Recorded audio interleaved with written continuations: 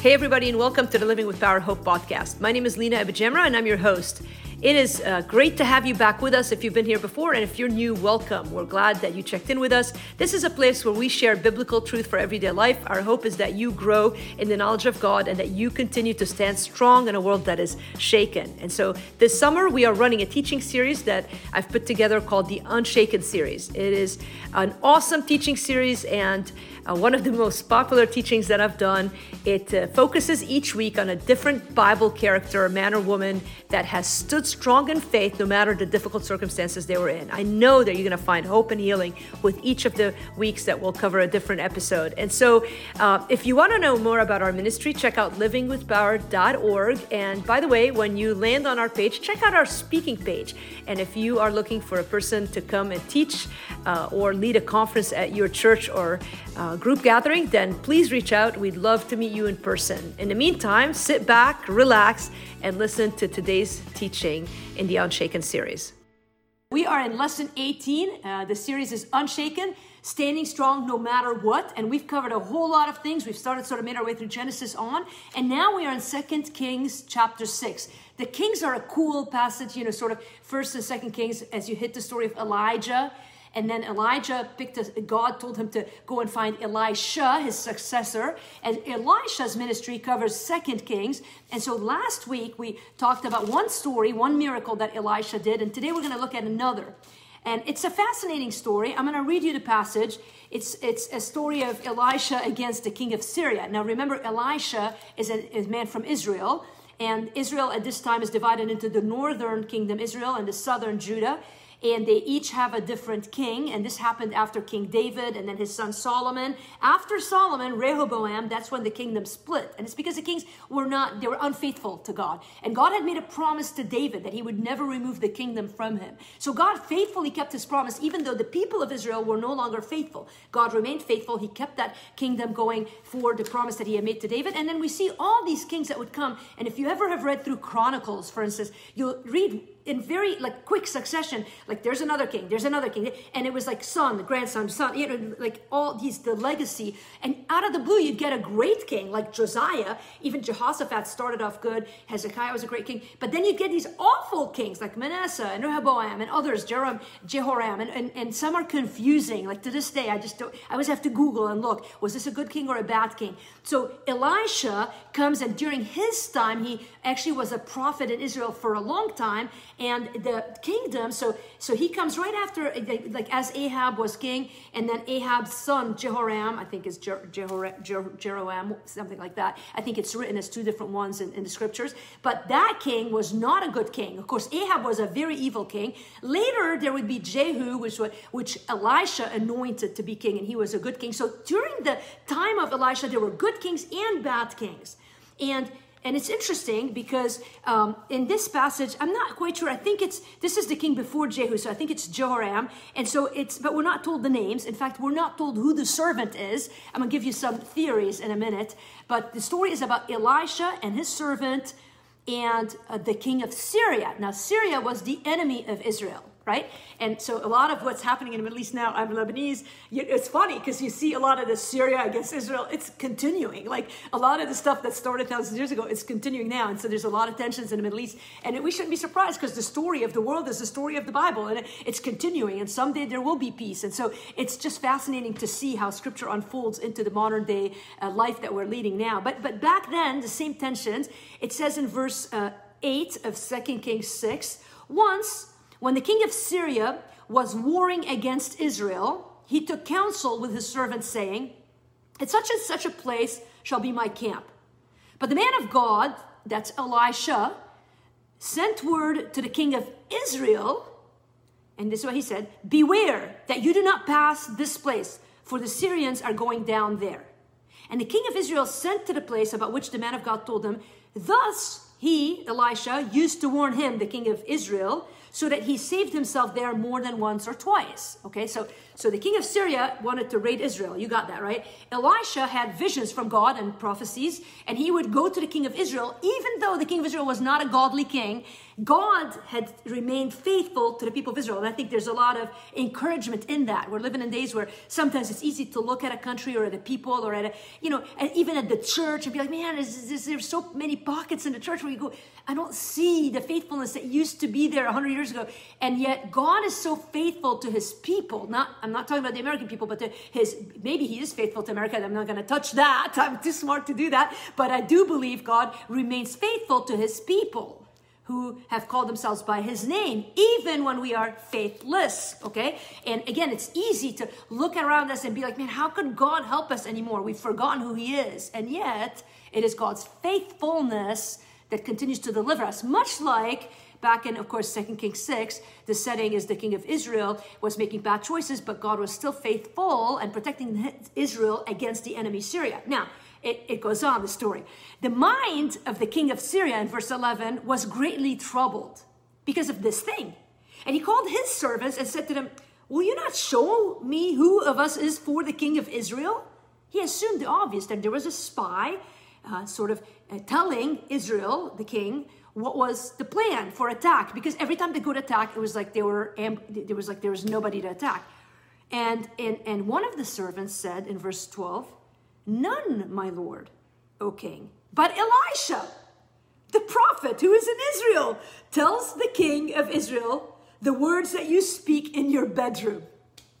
That's awesome. This is how God works. You don't need to get a note in the mail. God will reveal to you what you need to know in the time you need to know it. And so, verse 13, the king of Israel said, go and see where he is, that I may send and seize him. It was told him, behold, he is in Dothan.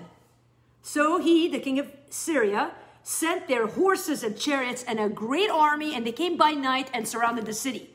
Now, understand, Elisha's just a prophet. He's not a soldier. He's like a regular man. He's not even, prophets don't even have any training in army. And he certainly doesn't need an entire army from the king of Syria. But the king of Syria is just sick of this guy. And he wants to take him out because he's ruining his strategies to go in. And just to back up just a little, I'm going to pick back the reading in 2 Kings 6. But at the beginning of chapter 6, it wasn't just Elisha. It was Elisha and a number of men of God. In fact, the first few verses of Elisha were told that the sons of the prophets said to Elisha, see the place where we dwell under your charge is too small for us. Let us go to the Jordan and each of us get there a log and let us make a place for us to dwell there.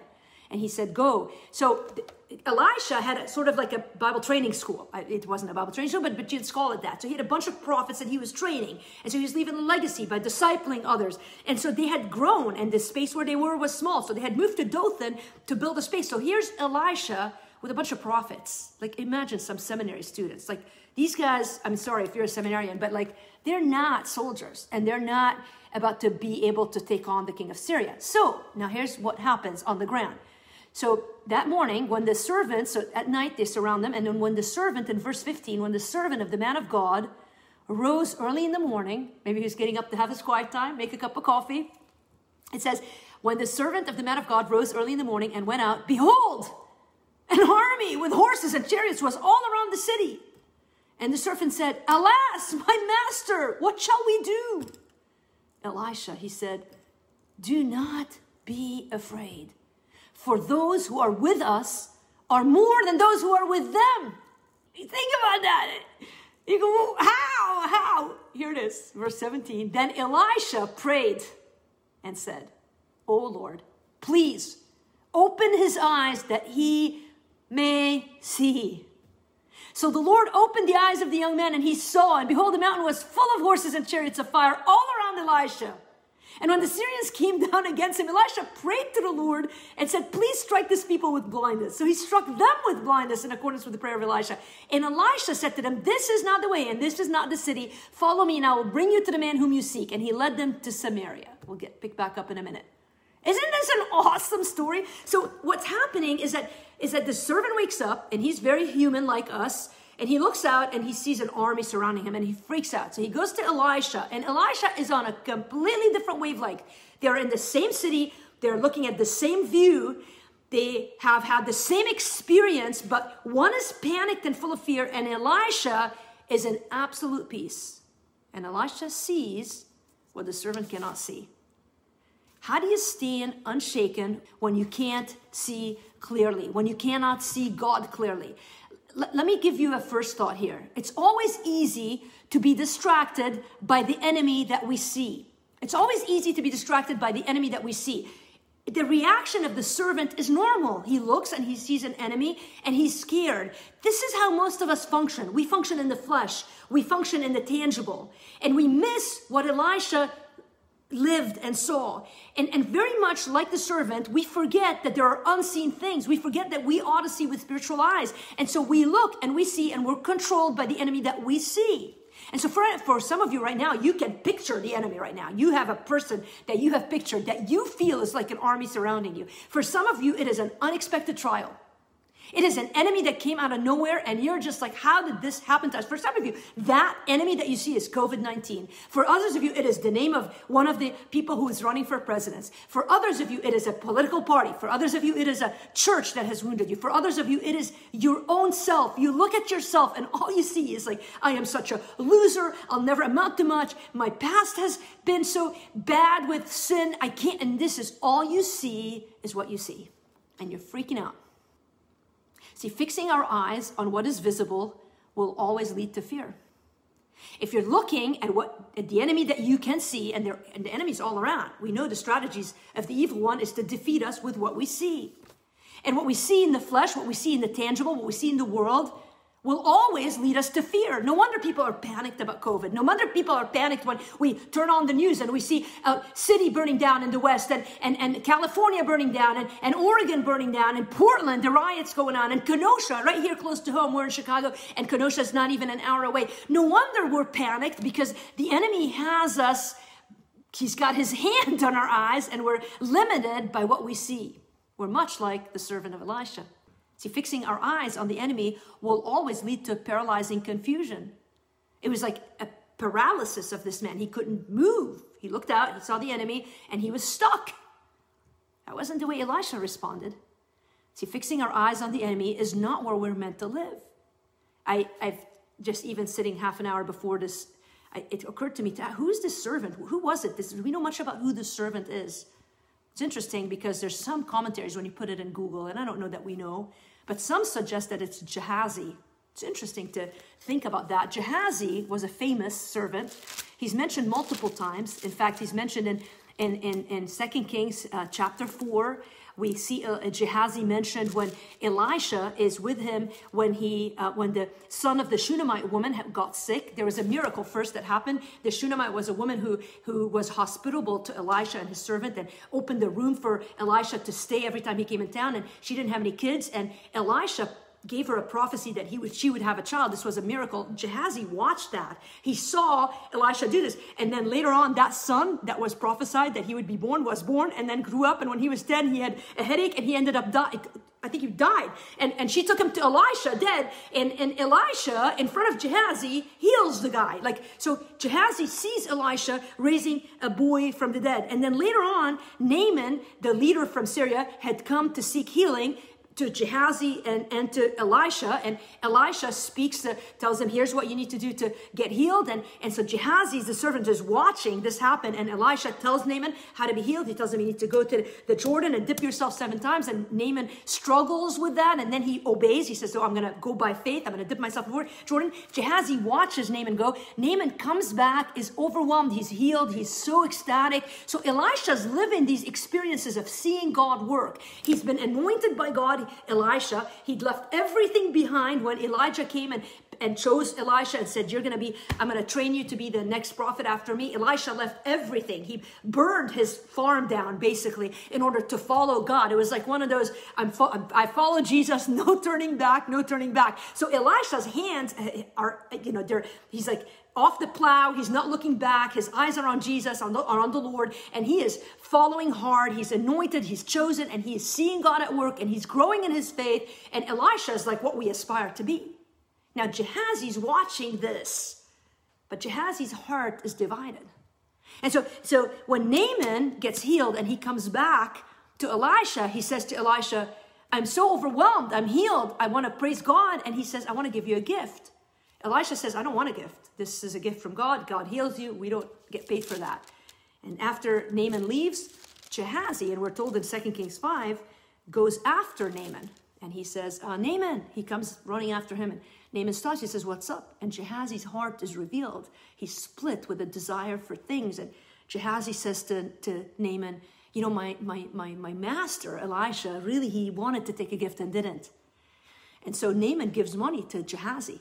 And the story is told in 2 Kings chapter 5 that Elisha knew about that, because there's no secrets that Elisha didn't know. That was his gift, prophetic gift. And so Elisha confronts Gehazi. He says, where have you been, Gehazi? And he says, your servant went nowhere. And he says, Elisha says, did not my heart go when the man turned from his chariot to meet you? Was it a time to accept money and garments, olive orchards and vineyards? He rebukes Gehazi, and Gehazi struck with leprosy. Now, later in 2 Kings chapter 8, we still see Gehazi having the timeline I'm not sure of. So the idea, while we're talking about Gehazi, is the idea that he might be the servant struggling here with fear is not that far-fetched. Because later in 2 Kings chapter 8, we hear about Gehazi again. So it may be that this was Gehazi. And I find it fascinating if it was, because you wonder, and I've been meditating on this, what made Elisha and Gehazi so different? Why was one's eyes so fixed on the Lord while the other on the enemy?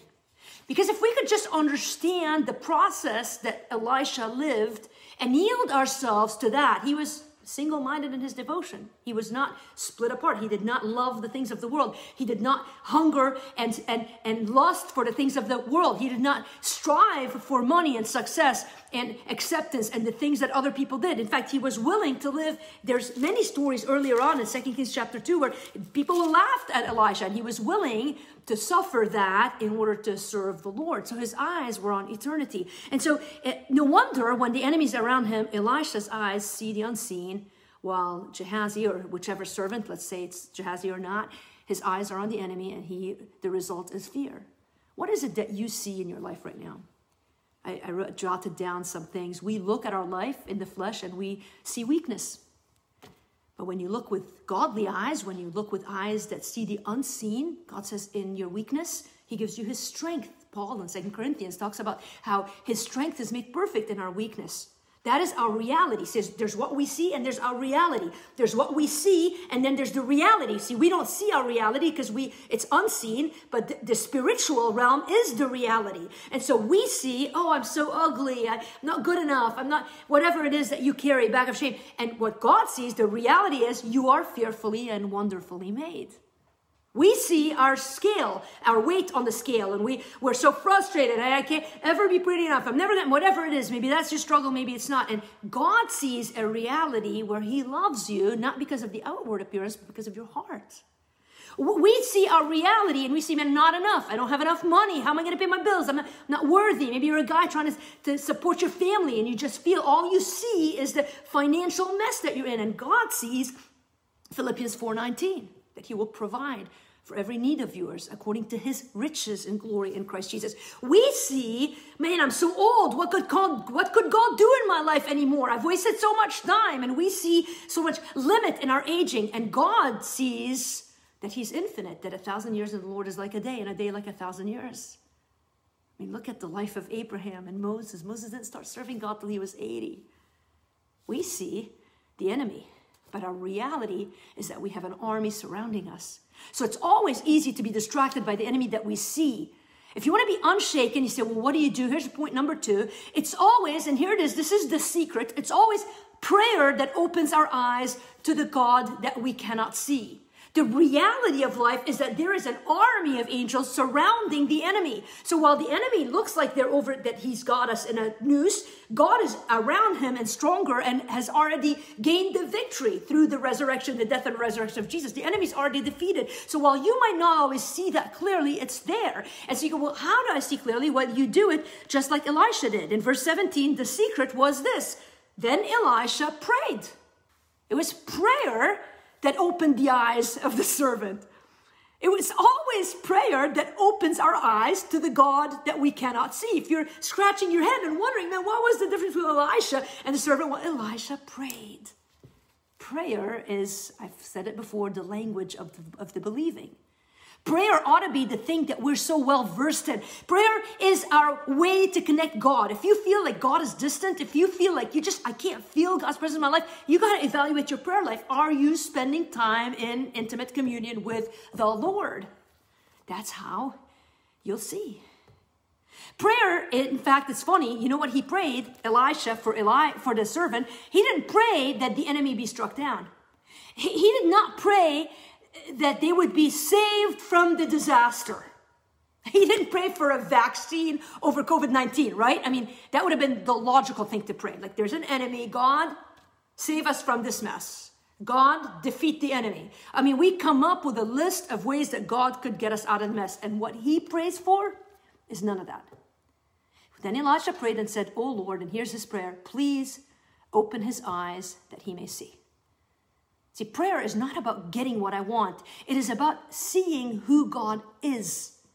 Prayer is about seeing clearly that God has already won the victory, that the circumstance is secondary. See, we're so obsessed with the circumstance that even in our prayers, we're so focused on the circumstance that we never feel the freedom, because all we are thinking about is how in the world is God going to get us out of it? But God, his plan is so far different. He's already defeated the enemy. He's got a way out. He's doing a new thing. In Isaiah 43, we see that where they're struggling. In the beginning of Isaiah 43, the people of Israel are encouraged, and God tells them how much he loves them. And they're still sort of wrestling with that. And how will Cyrus the king going to take over? And all of these things that are playing about. And at the end, God says to them in verse 18 of Isaiah 43, he says to them, "Man, listen, don't look at what's past. I'm doing a new thing. Now you don't know it, but wait." Prayer is less about getting what I want, more about seeing who God is. Prayer is our greatest weapon against all that is unclear in our life. What is it that you can't see clearly right now? What is it that you just are struggling? You just see the enemy. You're so defeated. You can't, maybe you're homeschooling and you just, the enemy, it's like you cannot conjecture a life. Maybe your jobs have been furloughed. You're in a place you never thought you'd be. Things were going so smoothly and you just don't understand. Listen, prayer is your weapon to see what is unclear. Prayer is God's gift to help you stand strong no matter what. It's always prayer that opens our eyes to the God that we cannot see. You wonder, why can't you see God's presence in your life? The question is, how much time are you spending in prayer? You go, "Man, I don't have enough time." This is not a matter of having enough time. This is a matter of making the time. We cannot afford to fight the battles in our life. We cannot imagine making it. God will hold us. But if you want to make it, start crying out to God.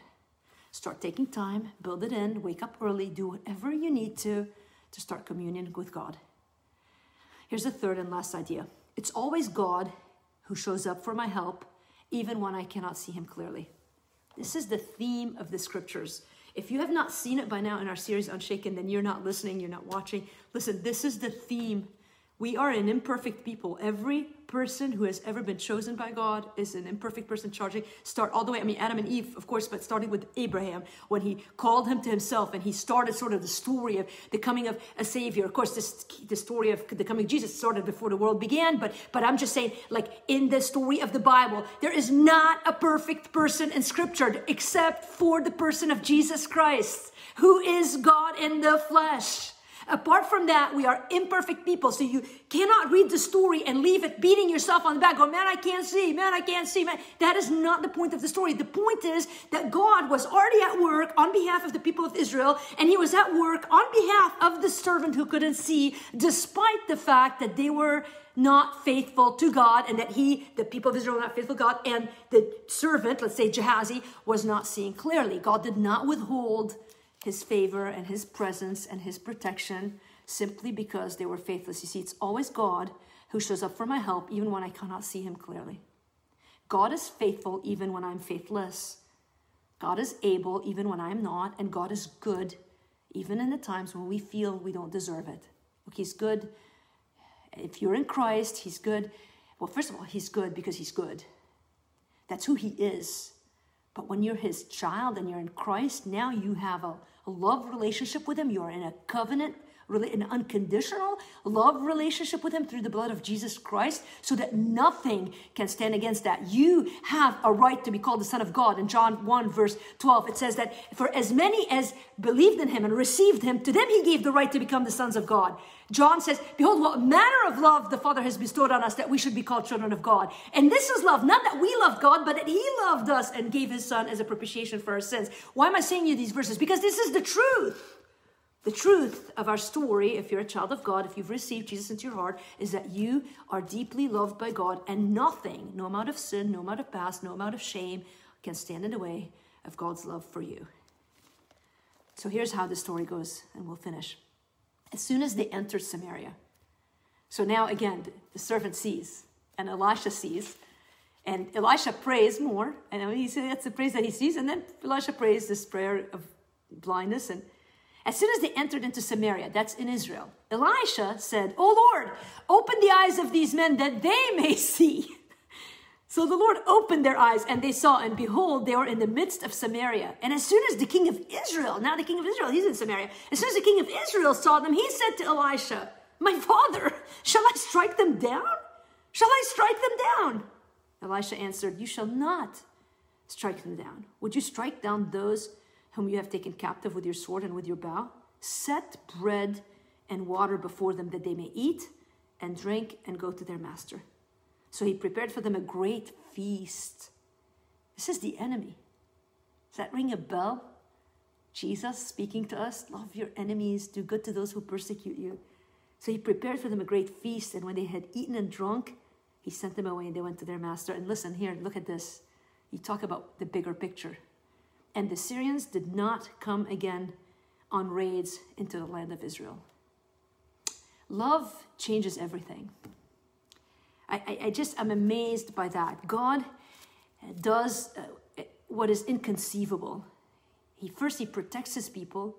Second, he overturns the enemy. But then, in an act of absolute shock, Elisha pours love on the enemy, and the people of Israel love on the enemy, and there's peace in the land for a period of time. That's what love does. What do you see when you're looking at the trials in your life? Do you see the enemy, or do you see the reality, God surrounding the enemy? I jotted this down, and I think it's worth thinking. As you think about your prayer life, has it ever occurred to you? Today I was on a walk, and I was thinking a bit about prayer. And I was praying, God, would you do this? Would you do that? I was kind of going through some things. And I stopped myself in the middle, and I thought, how dare I? How dare I ask the God of the universe, who blew and we made man, like out of the breath of his, like he blinks and he creates the world. How dare I, the audacity of ours to think that we could ask him. And yet God has made himself at our beck and call somehow through the mystery of Christ, who died for us and made a way for us to the Father. God has asked us to ask him. He's told us to ask boldly, and he's given us example after example, so that he has put himself at our beck and call. This awesome God who could take us all out in a blink of his eye has asked us to ask him for what we need. That is unbelievable, inconceivable, that we serve a God who is that good. And that's worth meditating on as we close the lesson today. So, who is it that you see when you look, and are you praying in your life that God would open your eyes to see? I think that is a prayer that is worthy to be prayed, that God would simply open our eyes so that no matter what we're facing right now, our eyes would see the truth and not the lies that the enemy has in front of our faces.